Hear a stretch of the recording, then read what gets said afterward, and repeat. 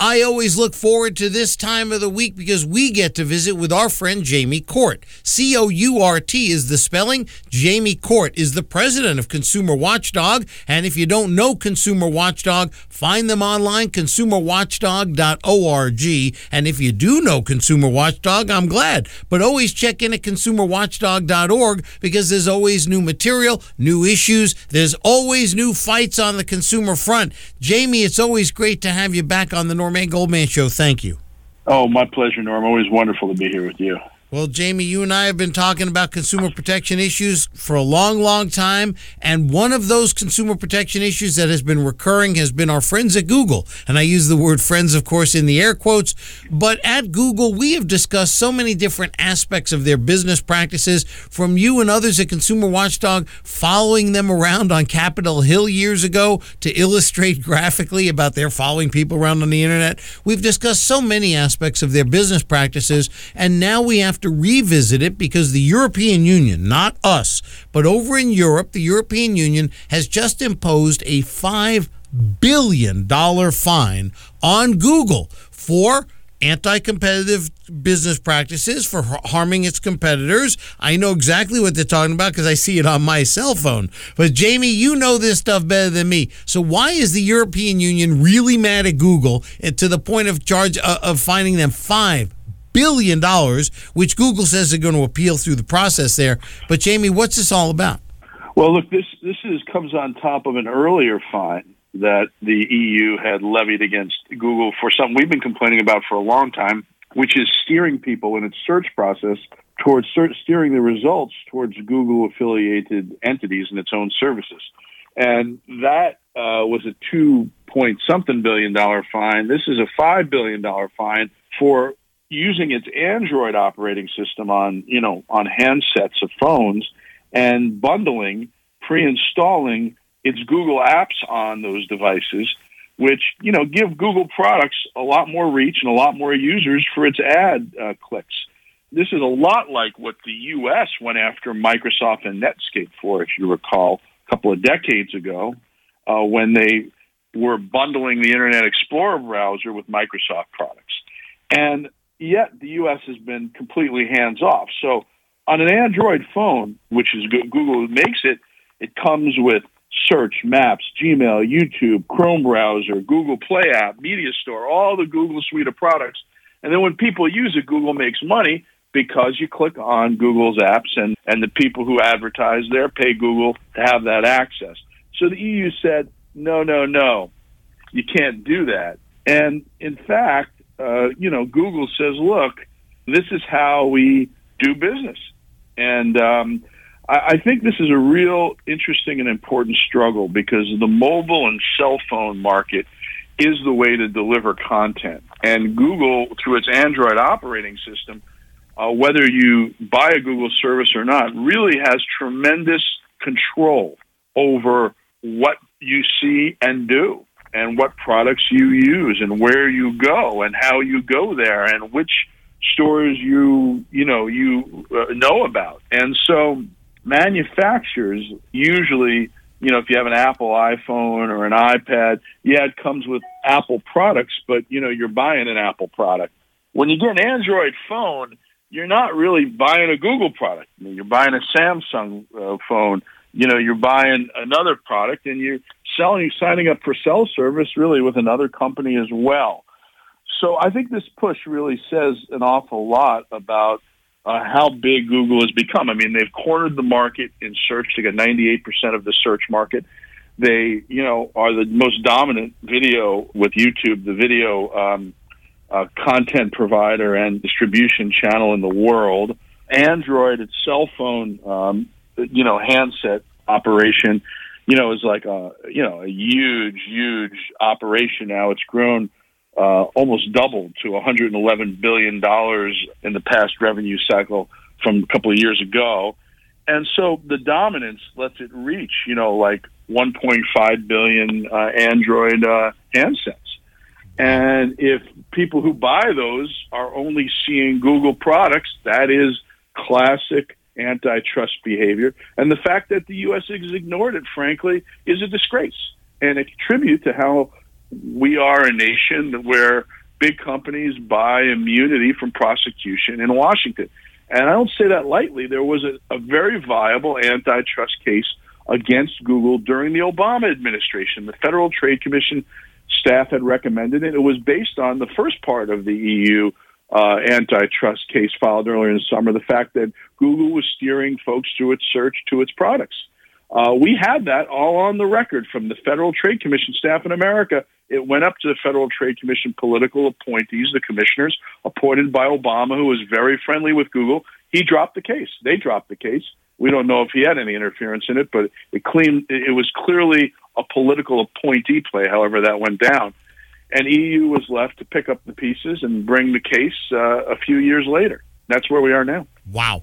Jamie, I got to tell you, I have such a personal connection to this story, and I don't feel good about it because I have a Samsung Android phone, which, of course, has all the Google products on it. And you're right. When I got the phone, it came totally embedded.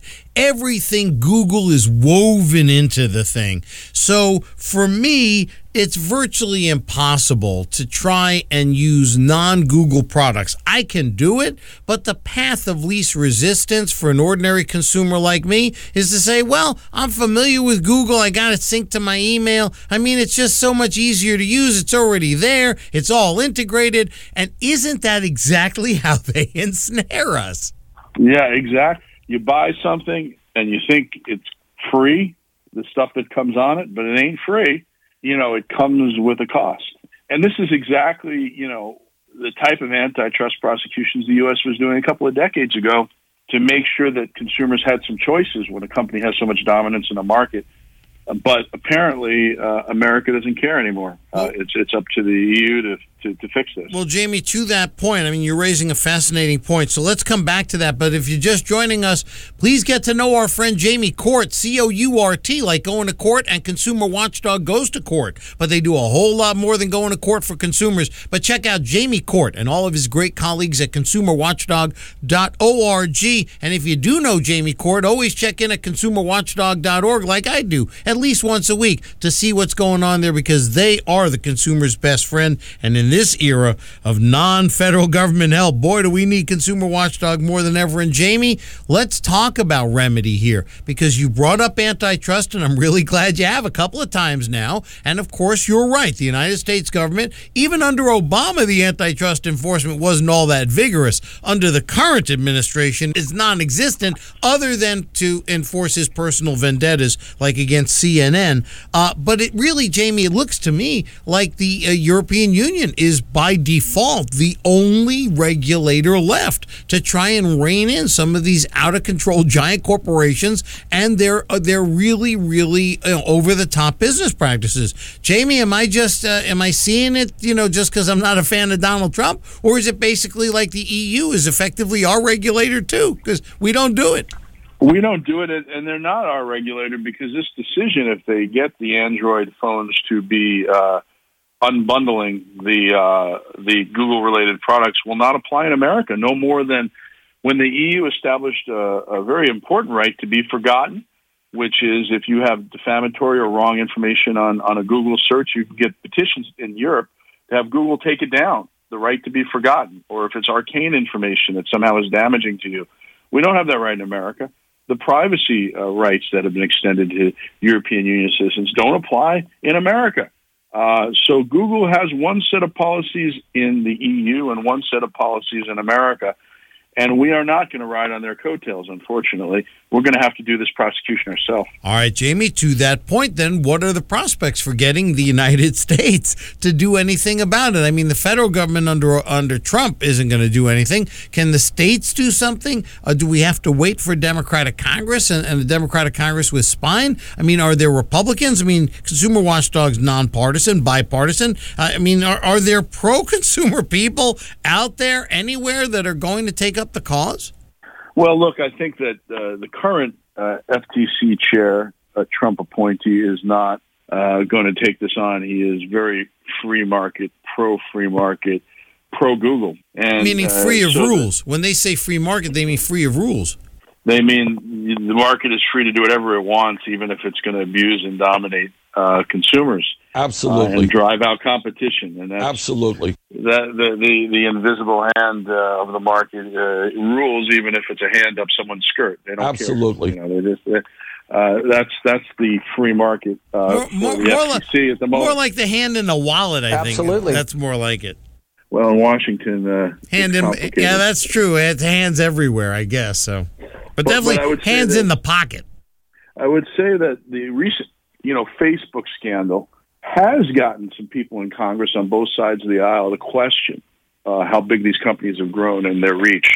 And because Google and Facebook actually have been more aligned with the Democrats and the Republicans, I guess there is a chance that if we get some sanity back after the midterm election in Washington, then we may be able to take on some of these issues in the legislative process and I guess ultimately in the regulatory process when new appointees are appointed at some point. But I don't think there's much hope right now under the executive branch to get any action. I do think there is the possibility that Congress is pretty fed up with the Facebooks and the Googles, and more so than the AT&Ts and the telecoms who they're allied with. The telecommunications companies would really like to beat up on the Googles and the Facebooks, frankly, which is one of the reasons net neutrality passed under the Democrats, because it applied to the telecoms, and it also had privacy protections that applied to the telecoms, but not to the Facebooks and the Googles. So to the degree that the telecoms see an opportunity and get their Republican friends in Congress to beat up on the Googles and the Facebooks on antitrust grounds, there may be an opportunity in the legislative process to set some new limits. I don't think that's going to happen, but it's possible. I heard in this last Facebook hearing some very poignant questions of Mr. Zuckerberg about how his platform was not a monopoly. How is it possible? And I think people are becoming aware in Washington that these companies are out of control. Politically, they're equal opportunity givers. They do give to both sides of the aisle, but they do tend to have more of a reputation among the Democrats and alliances among the Democrats, and that maybe makes them more vulnerable under a Republican administration or Republican Congress. I haven't seen anything to suggest there is more openness, though, on those points right now at the regulatory level. Well, Jamie, politics makes for strange bedfellows. That's a very old expression, and my favorite example is watching Dennis Kucinich and Congressman Ron Paul work on issues together. Absolutely. And that's some strange bedfellows. Dennis Kucinich and Ron Paul were able to find common ground on various economic issues. Well, remember, we just passed a piece of legislation opening up new civil liability for Google and Facebook and online companies when they aid and abet, online sex trafficking, underage sex trafficking, which was a bipartisan effort signed by the president, but it actually lets families sue the websites. It's the first chink in a federal shield that's protected companies from hosting third-party content. And I think there's going to be other opportunities to hold them accountable for third-party content. That's only possible not only because of the poignant testimony of the victims, but because, you have guys like Senator McCain and Senator Portman, who's usually not on the same side of the issues of corporate power, who really saw, look, the power of these companies has gone too far. They're huge companies. The Internet's not a fledgling business that needs to protect it from liability. But these guys don't usually like lawsuits against any kind of company. The fact they allowed for lawsuits against online companies is really interesting, and it shows that there is a bipartisan spirit, because the Democrats are on board with this too, when things go too far. And if anything has gone too far with the Silicon Valley, it's their size, it's their power, it's their dominance. Well, Jamie, that's Senator Rob Portman, a Republican of Ohio, so that is kind of surprising. But I have always said if we can go issue by issue, we can find coalitions. If we just take it issue by issue, we can find coalitions, and sometimes surprising coalitions with Republicans and Democrats coming together. They may not agree on lots of issues, but maybe an issue here and there of significance like you just outlined. And Jamie, unfortunately, I've got to leave it there. I could talk to you about this stuff all day, but the clock won't let us. So if you don't know our friend Jamie Court, and even if you do, check into consumerwatchdog.org. And you'll see our friend Jamie Court. You see what he looks like, right? You listen on the radio, you see what he looks like, and see all of his other great colleagues there. They're doing our work for us. Let's support them at consumerwatchdog.org. Jamie Court, thanks as always for being part of the team on the Norman Goldman Show. Thanks, Norman. As they say, I have a face for radio. Maybe I should stay on it. But thanks. Absolutely. Hey, that makes two of us, Absolutely. and maybe even Bernie. Absolutely. Thanks, Jamie. Thank you, man.